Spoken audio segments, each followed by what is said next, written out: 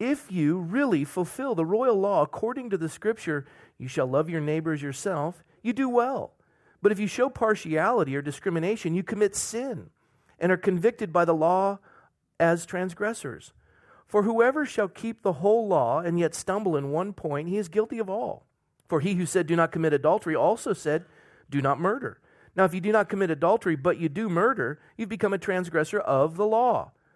So speak and so do as those who will be judged by the law of liberty. Oh, we're back at that law of liberty. Law of liberty. For judgment is without mercy to the one who has shown no mercy. Mercy triumphs over judgment. I love that. Let's say that again. Mercy triumphs over judgment. That's good stuff. Lord, thank you for your word. And as we undertake this study, as even the early church struggled with prejudice, Lord, we all do, whether we admit it or not. And so, Lord, the freest place on the face of the earth should be in the church. The place where all would come, regardless of their socioeconomic position or the color of their skin or whatever defines them on this earth. They would come and realize that the ground is level at the foot of the cross. We're all sinners, and we're all beggars, but we found the source of bread, and we're just telling other beggars where the food is. And Lord, that's how we find ourselves. Sinners saved by grace. That's what defines us. We are the church of Jesus Christ. And so as Christians carrying that noble name, there's to be no discrimination in the body of Christ. And so, Lord, through your word, as James the Just declares it, especially as he was speaking to a church that was just inundated with prejudice, Lord, I pray that you'd set us free. I pray that you'd minister to us. I pray that you would challenge us and strengthen us and bless us. And that, Lord, revival would come as our hearts would yield. And so, Lord, we invite you now. Speak to us, we pray in Jesus' name. Amen. All right, have a seat.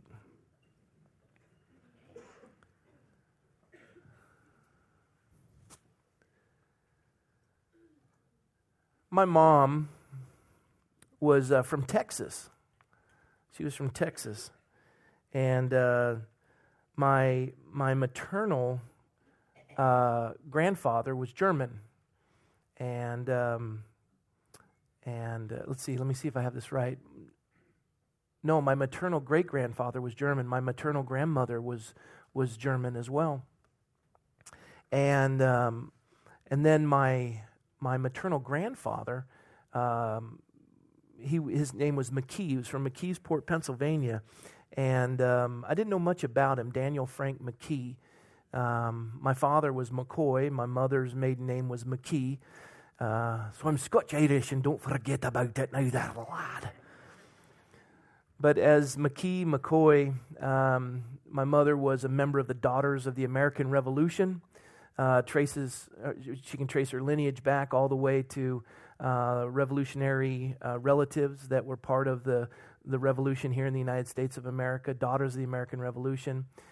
She was a proud member of the Daughters of the American Revolution, and traced it all the way back through McKeesport, Pennsylvania. And Daniel Frank McKee, as I said, I didn't know a lot about him. He left my mother when my mother was very young. My mother spoke very little of him. And as a matter of fact, when Michelle and I told my mom that we were going to name our firstborn son Daniel, my mom said, "You will not use that name in this house." And she hung up the phone, and I called her back and said, "Mom, God told us we're supposed to name him Daniel." And she went and said, "I'm only going to tell you this once." She said, "Do you know your grandfather's name?" I said, "No." She said, "It was Daniel Frank McKee. He was an awful man. That name will never be used in this home." And that's all I have to say about that. Well, God told us to name him Daniel. We did. And I remember when she was holding him and saying his name, and it was a healing process for her. I don't know what Daniel Frank McKee did, but it deeply affected my mother. My mother was an interesting woman. As a daughter of the American Revolution, she really believed in her bloodline and her lineage. She was proud to be a daughter of the American Revolution. She was a Republican her whole life, a very strong activist, part of the Republican Women's Association. She was president of the Republican Women in Coronado, and some of you are going, "Oh, I can't stand this pastor. I knew that there was an issue with him." Relax, that's my mom, not me. And she was a delightful woman. My father was a veteran.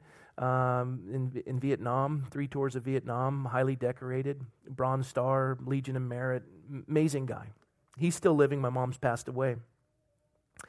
When I grew up in Coronado, my father was not a prejudiced man in any way, shape, or form. My mother had a little bend to her. I remember one time we would have mixed nuts at Christmas time, a jar of Planters mixed nuts. And the big giant nuts that would be in there, they were Brazil nuts. I love those, and my mom would call them nigger toes.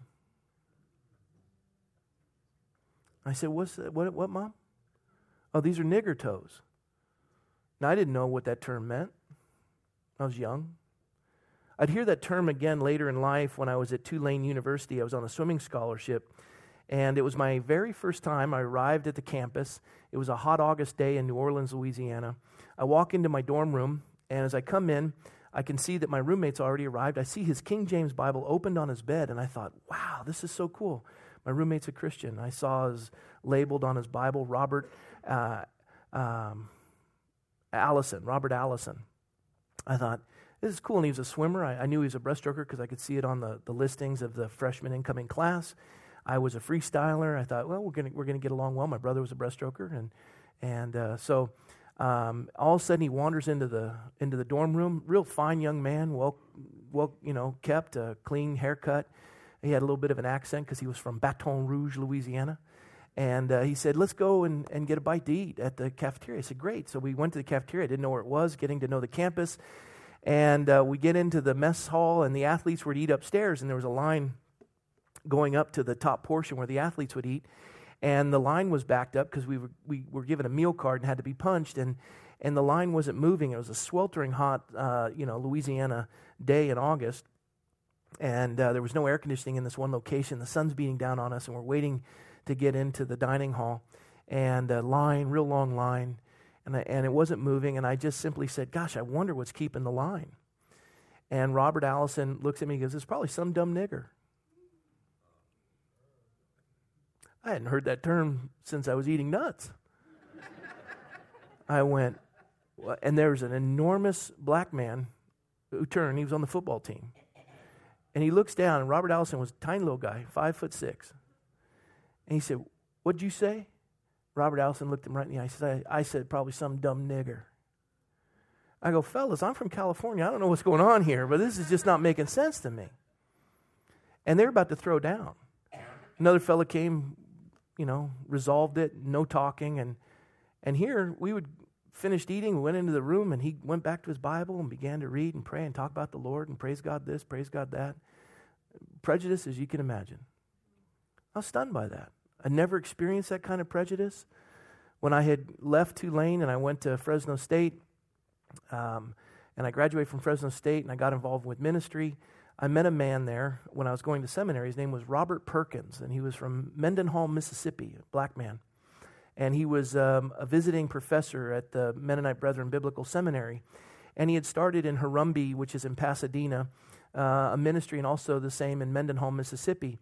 And I heard his story and sat through his class, and he had a huge impact on me as well as H. Spees, because at the time, Fresno was going through an enormous difficulty. Many of you have heard the story, but they had the second highest murder rate, second only to Los Angeles, second highest car theft rate, second only to Newark, New Jersey. There was a murder every night on the television. The city was in a free fall. If you called 911, it would take over 45 minutes for an officer to respond. We were under siege, gangs, because when Vietnam fell, all of the Vietnamese and the Cambodians and the Laotians, the Hmongs, they all came to Fresno because they thought it was a agrarian area, and they just relocated them there, and gangs were everywhere, and it was awful. And the warfare and what was taking place, and the city was in great danger. And we'd had a car robbed from our driveway. There was a woman who was held up right by our fence in our backyard.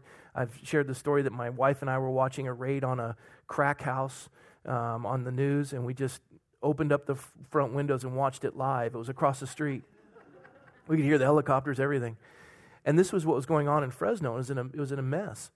And I remember H. Spees, who is the director of Serve Fresno, he put together the Serve Fresno Coalition, and all the pastors gathered together up in the hills above Fresno, and we began to pray.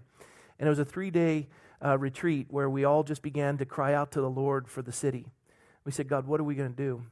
Pete Mihas, who was the superintendent of schools, Ed Noble, who was the chief of police, Ed McGarrion, who is the sheriff, the Fresno sheriff, Mayor Patterson, the mayor of Fresno, they all joined us. They were all believers.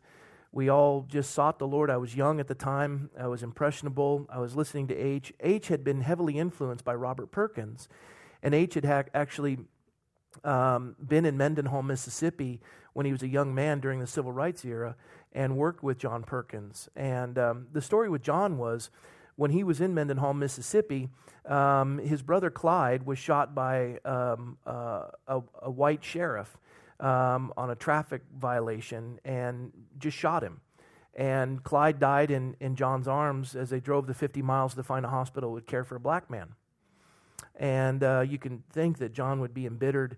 He finally just went into the military, served in Korea, and when he got out, he moved to California where racism wasn't as prevalent as it is in the South, and had freedom to pursue his employment, succeeded, bought a 10-bedroom house, was very affluent, was doing well, and then came to Christ. And he was so moved by his transformation of having come to Christ that he realized that God was calling him, as the Apostle Paul said, I would want that I would go to hell, that my people would come to Christ, as he had read about the Jews. And he had this burden for the blacks in Mississippi, and he felt God calling him back to Mississippi. So he moved back to Mississippi during the Civil Rights era and began to minister in Mendenhall, Mississippi. And they would say, you know, there'd be signs in Mendenhall, tonight, revival meeting, no blacks allowed. The churches were segregated. And he met with, at the First Baptist Church of Mendenhall, Mississippi, the pastor, and he finally just got up enough courage to go in and talk to him and just said, you know, we have got to have reconciliation and resolve this, because the most segregated place in America is a church. And according to James chapter 2, this has to be resolved. There's no partiality, no discrimination. And the pastor was sympathetic, listened to him, tested his theology to see if he believed in evangelical Christianity, and asked about the deity of Christ and that Scripture is without error. And he went through all of the basic tenets of the Christian faith. And when he found that John Perkins was solid theologically, he began to listen to his concerns, was moved by that, and made a point to address his congregation on 2 Sundays about racial reconciliation. Faced such pushback and so ostracized by his congregation that 3 months later, the pastor committed suicide.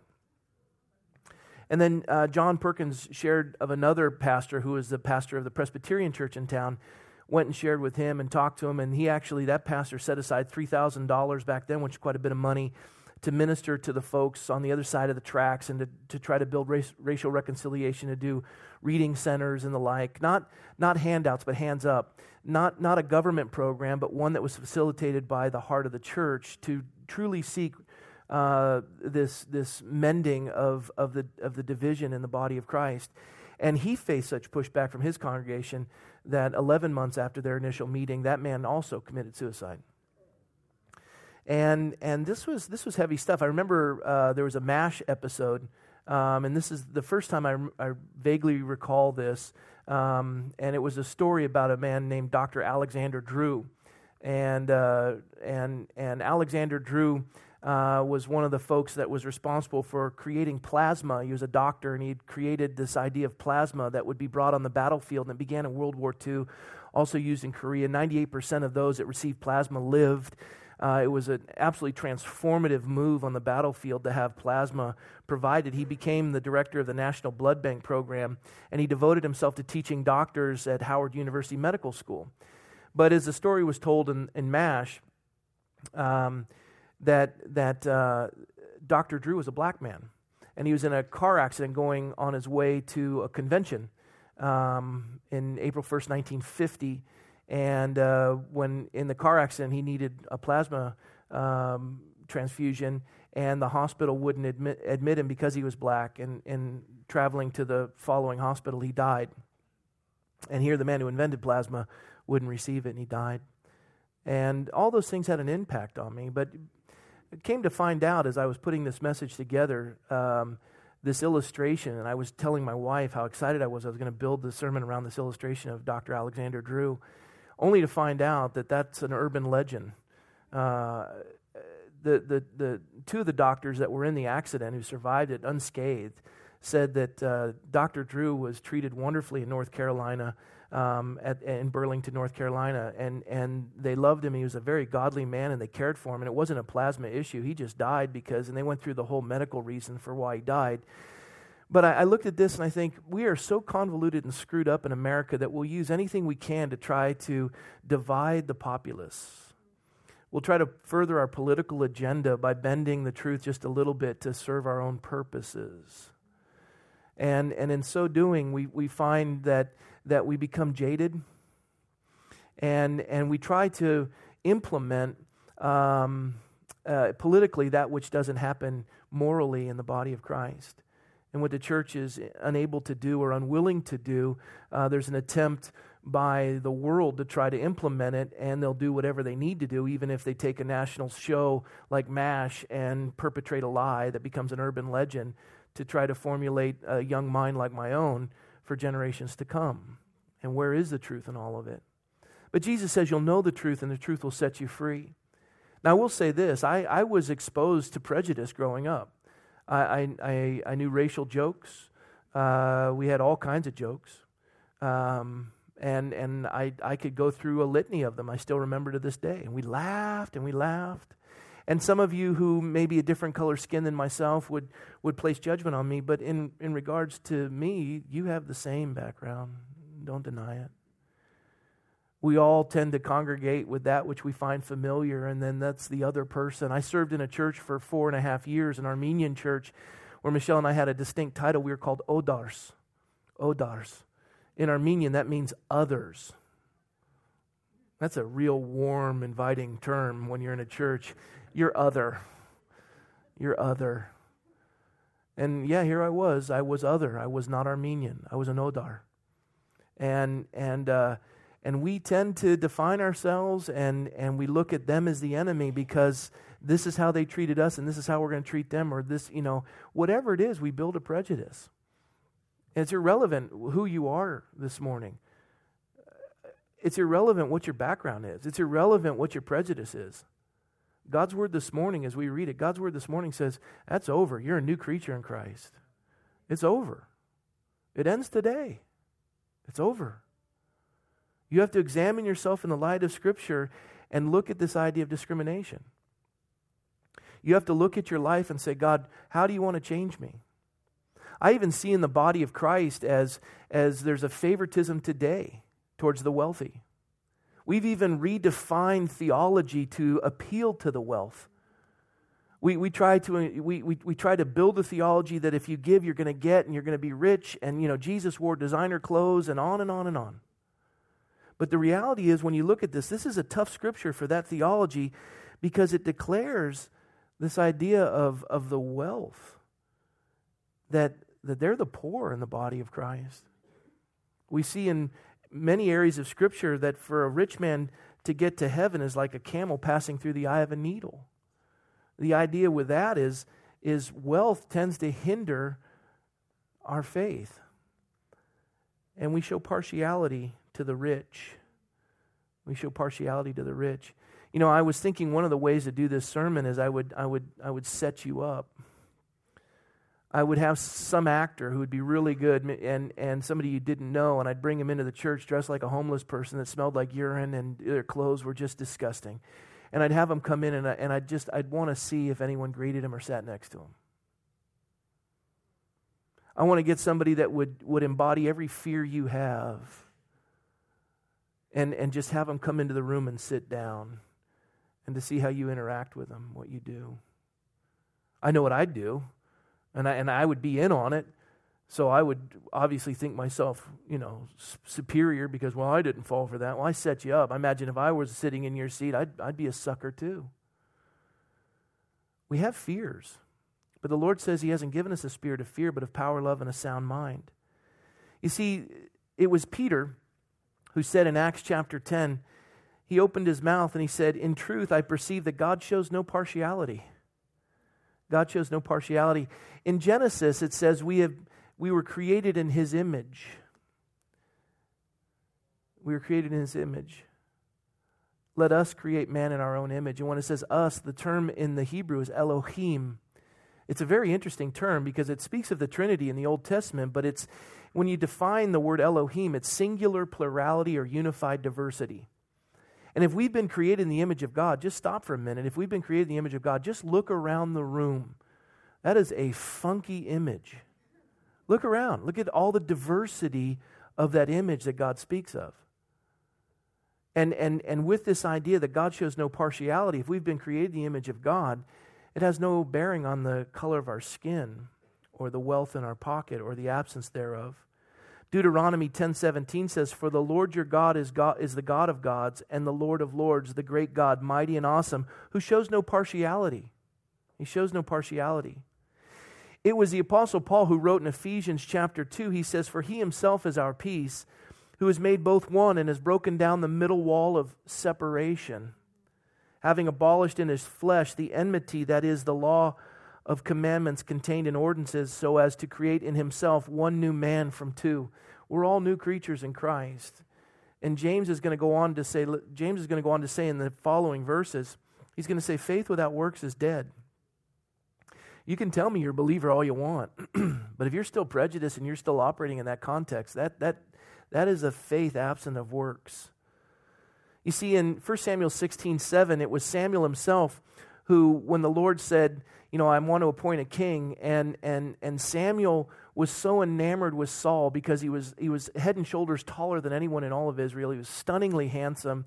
And Samuel said, this is a perfect example of what a king is to look like. And even, examining the sons of Jesse, he went all the way down the line, and the last he would expect to be the king was the one that Jesse thought was, at least in his estimation, David. Samuel went right for the tallest, most handsome.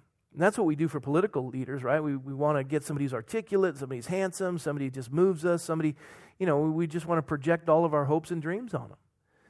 But it was the Lord who said to Samuel in a rebuke, the Lord said to Samuel, "Do not look at his appearance or his physical stature, because I have refused him. For the Lord does not see as man sees. For man looks at the outward appearance, but the Lord looks at the heart." The Lord looks at the heart. You see, David was a man after God's own heart, and that's why the Lord loved him. And we find in Matthew, the Lord says, in relation to wealth, and this is in the passage where we see James declaring, "For if there should come into your assembly," verse 2, "a man with gold rings and fine apparel, and there should also come in a poor man in filthy clothes, and you pay attention to the one wearing the fine clothes and say to him, you sit here in a good place, and say to the poor man, you stand there and sit at my footstool." If wealth and prosperity were a sign of maturity, then why is God saying that the poor are rich in faith? That's a struggle. Why is God saying the poor are rich in faith, and yet he's saying it's the rich man who has the greatest struggle? I mean, if this idea of faith transmitting itself into prosperity, the Scripture doesn't declare that. God is saying that the poor are rich in faith. Why are they rich in faith? Because they have need of trusting God. There's nothing wrong with being in a place where you need the Lord. We despise God when we think we don't have enough. Well, that's just as bad as being rich and rejecting Him like you don't need Him. Either way, you complain against a God who knows exactly what He's doing and knows how to bless you and knows what you need. There were seasons in my life where I didn't have two nickels to rub together, and God knew that's exactly what I needed. And I was doing just as well then and just as right with God then as I am now. As a matter of fact, probably those times where I was really struggling, living in a windowless apartment and eating, donation food, we were so close to the Lord. It's times where the wealth comes in that you tend to find yourself distancing from God, and you just don't give Him that time of day. You're too busy with all your possessions to spend time in His presence. And the Lord would say, "Listen, my beloved brethren," verse 5, "has God not chosen the poor of this world to be rich in faith, heirs of the kingdom which He promised to those who love Him? But you have dishonored the poor man. Do not the rich oppress you and drag you into courts?" I've never been sued by a poor man. I've never been sued until this year. But I'm telling you, And so you look at these things, and it was Jesus who said in Matthew 19, he says, again, I say to you, it's easier for a camel to go through the eye of a needle than for a rich man to enter the kingdom of God. I've heard endless commentaries on, well, that means that there was a certain gate called the needle, eye of the needle gate, and they had to remove the possessions and get down on their knees in humility and then get their possessions through one at a time. No, it doesn't exist, and that's a lie. They made it up. It's exactly what it says it is. You can't get a camel through the eye of a needle. You just can't do it unless it's like, Vitamix and then you drip it through, I don't know. It doesn't work that way. God meant exactly what he said. Jesus, what he said he meant. It's very difficult for a rich man to get to heaven. It really is. We're so possessed by our possessions. It dictates how we live, what we're moved by. 1 Corinthians 1:26, it says, Paul writes, he says, for you see your calling, brethren. You see your calling, brethren. Not many wise according to the flesh, not many mighty, not many noble are called. I mean, that's just how the Lord works. He takes the foolish things of the world to despise the wisdom of the wise. The foolishness of God is wiser than the wisdom of men. We've studied that. And the Lord takes these things and he humbles us. And many of you have no idea of some of the people that are going to be first in line in heaven and are going to have the largest mansions because they're silent in what they do. Amazing. I know a rich man who's in heaven right now. He was worth more money than probably anyone in this room. And some of you go, hey, you don't know what I make. Well, obviously you're not giving it, or I would know. All right, so where were we? Just a little fun there with you. This man's name was Harold Manselian. He owned Farmers Lumber, Farmers Finance in Fresno, California. He left Fresno twice in his life, one for Army training in Las Vegas and once to return for a reunion because he was at the end of the war. He never had to serve. He was discharged and then went back for a reunion. I think only 2 times he left Fresno. The man was worth millions.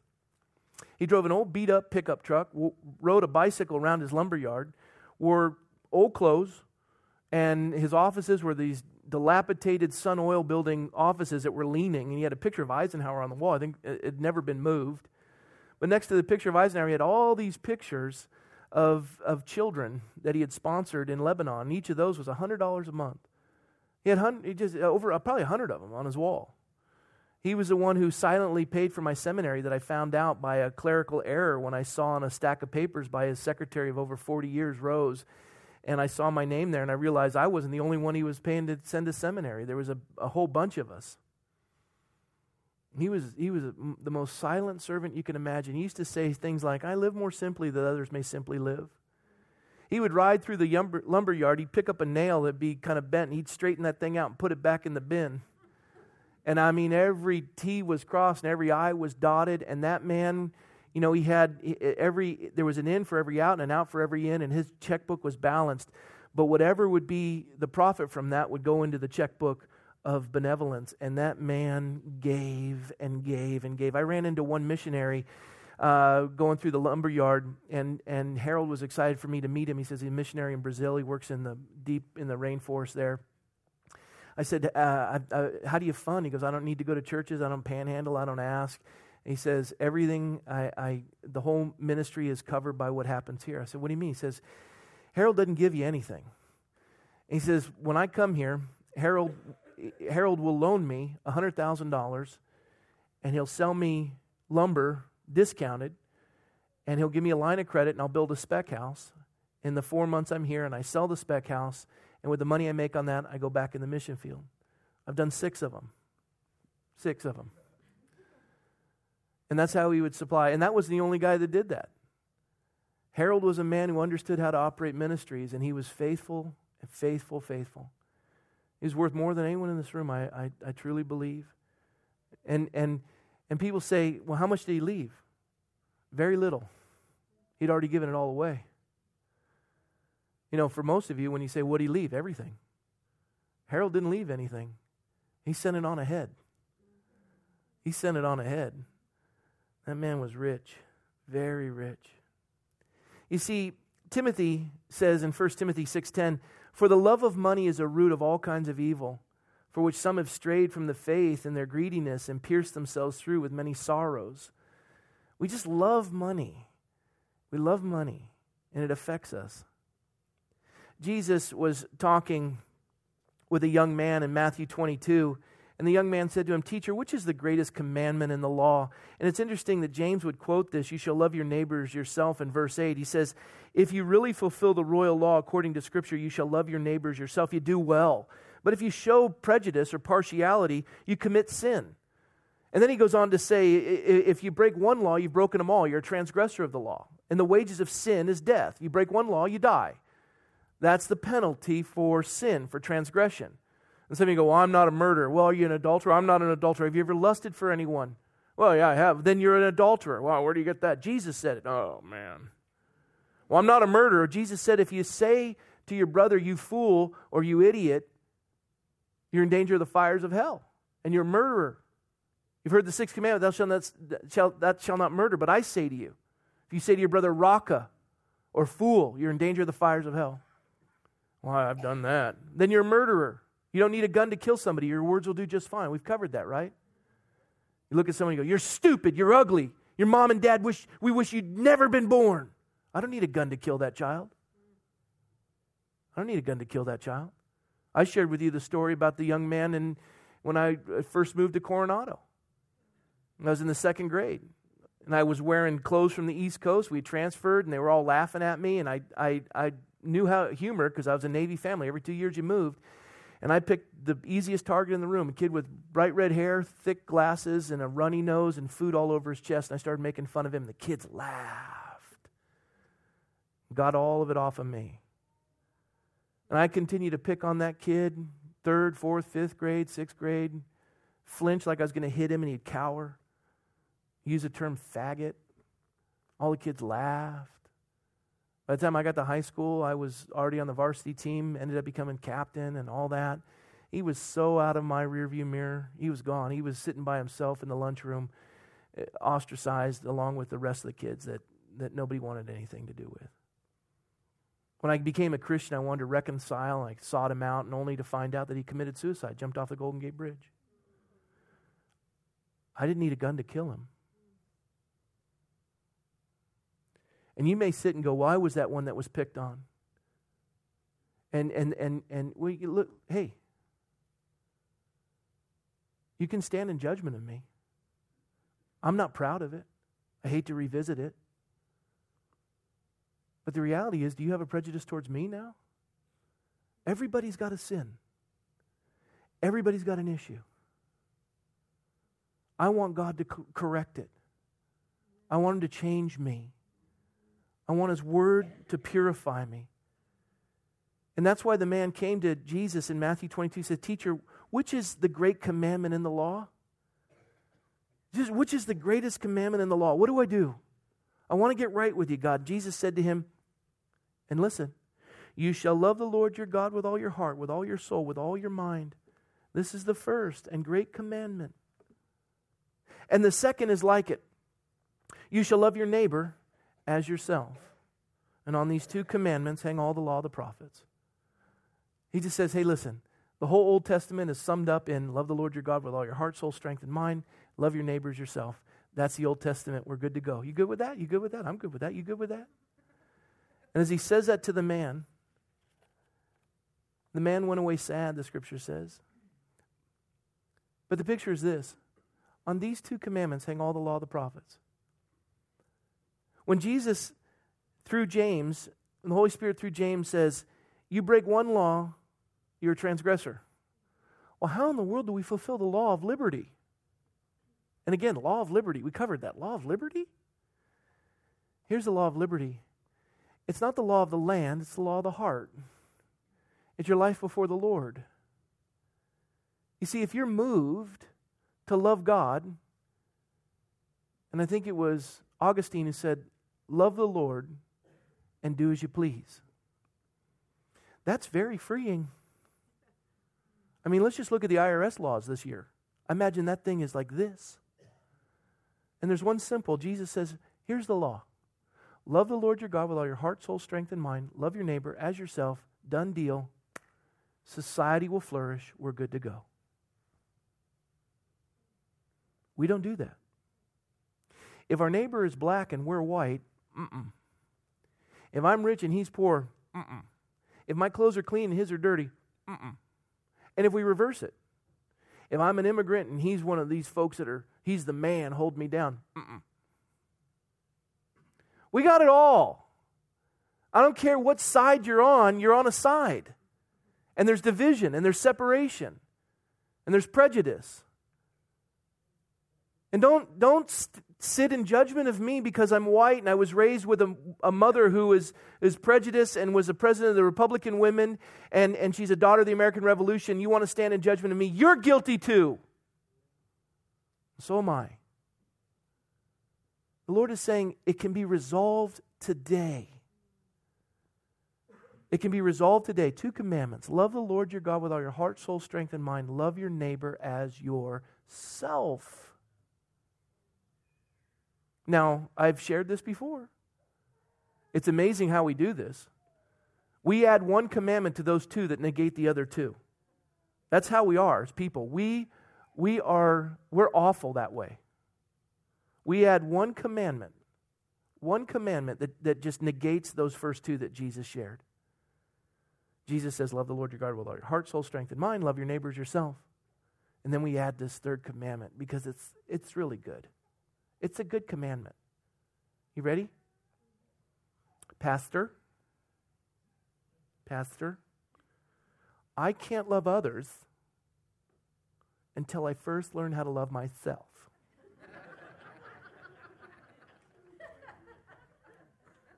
I need to learn how to love me.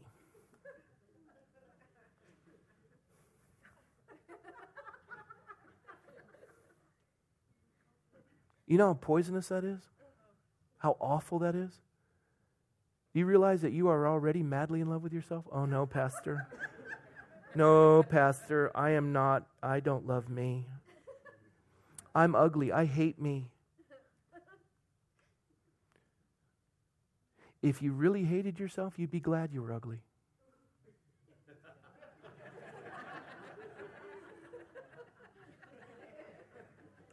Amen? You just say that because you want attention. You want attention.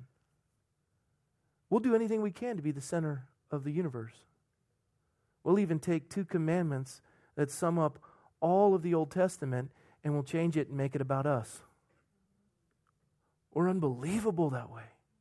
We're wretched. We'll figure out some way to make it about us. I'm in, you're out. It's all about me. I give this book when I'm counseling married couples, Love and Respect. I don't do it anymore. I don't give that book out anymore. And here's why. It's ridiculous. It is ridiculous what you people do. And me included. I read the book, I'm like, oh yeah. Love and respect. A man needs to be respected. A woman needs to be loved. If you respect me, I'll love you. If you love me, I'll respect you. And you read through this respect part for the men, and he's nailing it. I'm like, yeah. The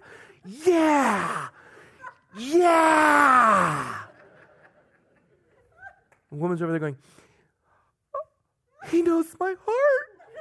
Yes, 1,000 times yes. And the guy's over there going, if you did this, it would all be better. Well, excuse me. If you did some of these things, it would be better.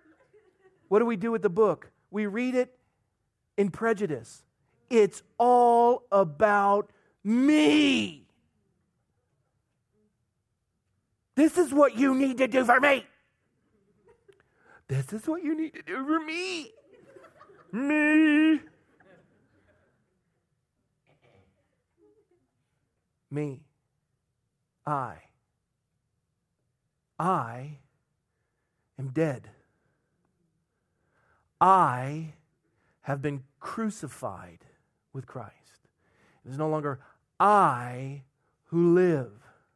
It's Christ who lives in me to will and to do of His good pleasure. The partiality is ridiculous. What can you do for me? A poor man can't do squat for me, but a rich man can. Please, sit here. Why do you think I have Ralph in the front?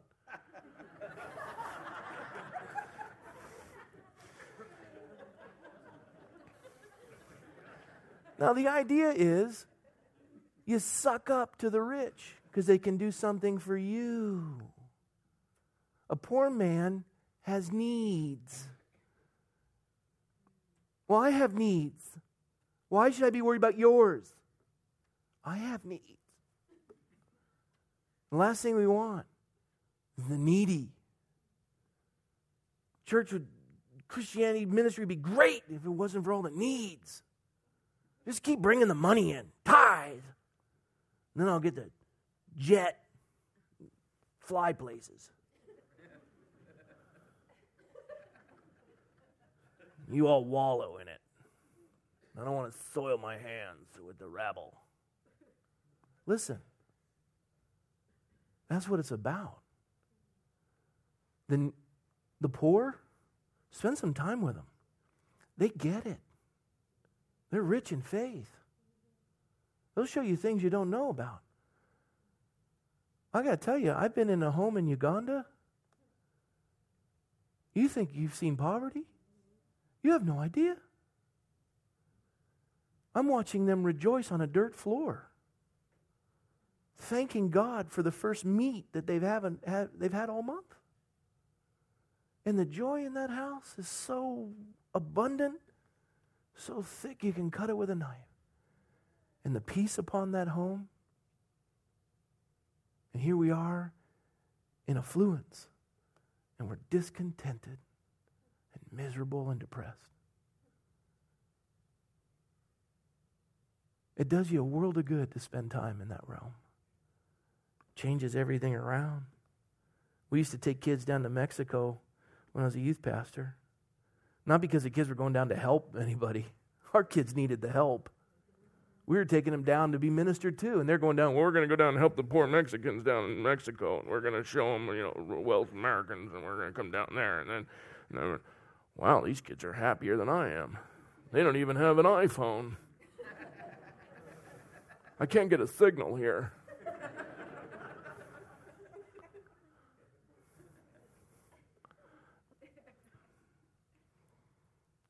We just run for money. We blaspheme the noble name by which we've been called. He's the Prince of Peace. He's a God who shows no partiality. He's patient, long-suffering, wanting that none would perish, but that all would be saved. And then, finally, he says, if you really fulfill the royal law according to the Scripture, you shall love your neighbors yourself, you do well. But he says there's partiality. It's the same as murder. It's the same as adultery. And he says, now if you do not commit adultery, but you do murder, you become a transgressor of the law, so to speak. And he says, so as those who will be judged by the law of liberty. And then finally it says, for judgment is without mercy to the one who has shown no mercy, and mercy triumphs over judgment. Mercy triumphs over judgment. I would say this morning as we come to a close. I would say this. Mercy triumphs over judgment. And what do we learn about this idea of a God who doesn't discriminate? We got a lot of work to do. We got a lot of work to do. We discriminate by music. We discriminate by color. We discriminate by wealth. We discriminate endless. And the Lord says, endeavor to keep the unity of the Spirit and the bond of peace. How do we do that? Love others the way you love yourself. Step into their world, spend some time with them. Yeah, but they're needy. So are you. You were dangling over the fires of hell when God saved you. We deserve judgment. He gave us mercy. I would say to you this morning, what do you want from God? Mercy or judgment? There's one person who's excited about what he needs. What do you need from God? Do you need mercy or do you need judgment? Oh, that sounds good, doesn't it? Mercy. Mercy. Okay. In regards to your enemy, what do you want from God? Do you want them to receive mercy or do you want them to receive judgment?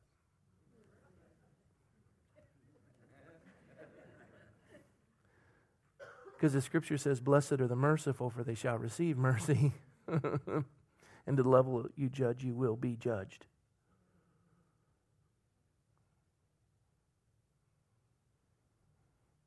We love to be victims. We love it. We just love being victims. We love to use that victimization so that we are the center of the universe. Pastor, I can't believe you said that.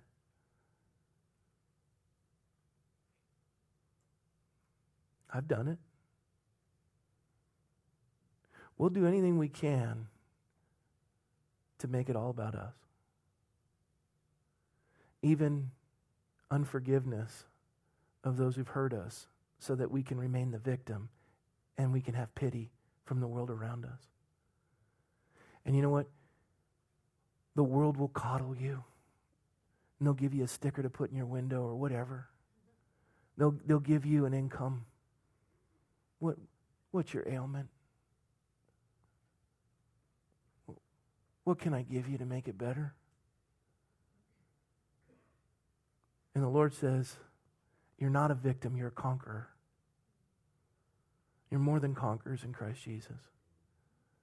We've all been hurt, and we're all sinners, and we've hurt. Now put it aside, and let's honor the name by which we've been called. There's no discrimination, no partiality, rich or poor, we're one in Christ, we're new creatures in Christ. This is a declaration. Mercy triumphs over judgment. Let's start applying mercy and watch God transform our lives. See, that's the joy of this. We can be set free today. And God's been doing it in my life, and He can do it in yours. And it's so freeing. It's so freeing. And God has come to set us free. I close with this last thought, and it was said by Martin Luther King. He said, I have a dream that my 4 little children will one day live in a nation where they will not be judged by the color of their skin, but by the content of their character. Whatever you've used to discriminate, let it go. Let's start living the character of Christ. Amen? Let's pray. Lord, thank you for your word. And thank you for your faithfulness to your word. And thank you, Lord, for setting us free from the law of sin and death by the Spirit of life in Christ Jesus, the law of liberty. And Lord, I rejoice that you said, for judgment is without mercy to the one who has shown no mercy. But then you say, mercy triumphs over judgment. So Lord, we can't leave this place until we apply that truth, that mercy triumphs over judgment. Our heads are bowed, our eyes are closed. The Bible says the wages of sin is death. The judgment leveled upon you this day as a sinner is eternal damnation, separated from God for all eternity. That's it. That's judgment. But God, who is abounding in mercy, says to you this day, come to me, those who are burdened with this judgment and are heavy laden. I'm going to give you rest. I'm going to deliver you from the law of sin and death by the Spirit of life in Christ Jesus. I'm going to show you mercy, and that mercy is found in my Son. If you believe in your heart, you confess with your tongue Jesus is Lord, you're forgiven, you're saved. And mercy now triumphs over judgment. You want to be set free? God is here to give you mercy. God is here to give you mercy. You've lived your whole life as a victim, or you've lived your whole life in prejudice, even towards Christians, and you're sitting in this room right now and you're thinking, this makes sense. What do I need to do? Jesus said, you call on the name of the Lord, you will be saved. Today is a day of salvation. Today is a day of mercy. as our heads are bowed and our eyes are closed, Jesus said, if you profess me before man, I'll profess you before my Father in heaven. I'm going to give you an opportunity to respond to mercy and be saved. But it's an act that you have to do. You have to respond. And it's real simple. He died on the cross for you, and all He's going to ask of you this day is to raise your hand to receive Him. And so if you want to receive mercy and you want to receive this Savior who's going to cast your sins as far as the east is from the west and make you a new creature in Christ, take away all your prejudice, all your pride. You're no longer a victim, you're a conqueror in Christ Jesus. If you want to receive that right now, would you raise your hand? God bless you. God bless you. God bless you. God bless you. God bless you. God bless you. Anyone else? You don't have to be ashamed of it. God bless you both. Praise you, God. Lord, thank you for those who've raised their hand to respond to you. You will call on the name of the Lord and you will be saved. The Bible says that when one person comes to Christ, the angels in heaven rejoice. As do we, Lord. We have witnessed the miracle of salvation. You are the God who saves. And Lord, we thank you this day for your word and what you've done in the lives of your people, and we praise you. God bless those folks who've given their heart to you. In Jesus' name, amen. Let's clap for those folks who give their heart to the Lord.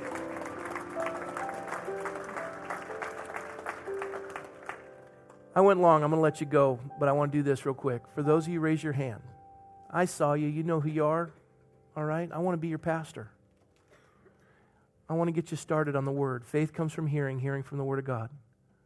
This is a gift for you. You come up to me or any one of the guys in the back there, and you ask them, they're going to give you this, and they're going to pray with you. Real simple. Don't leave here without getting this. I want you to be blessed and grow in the Lord. Would you stand with me?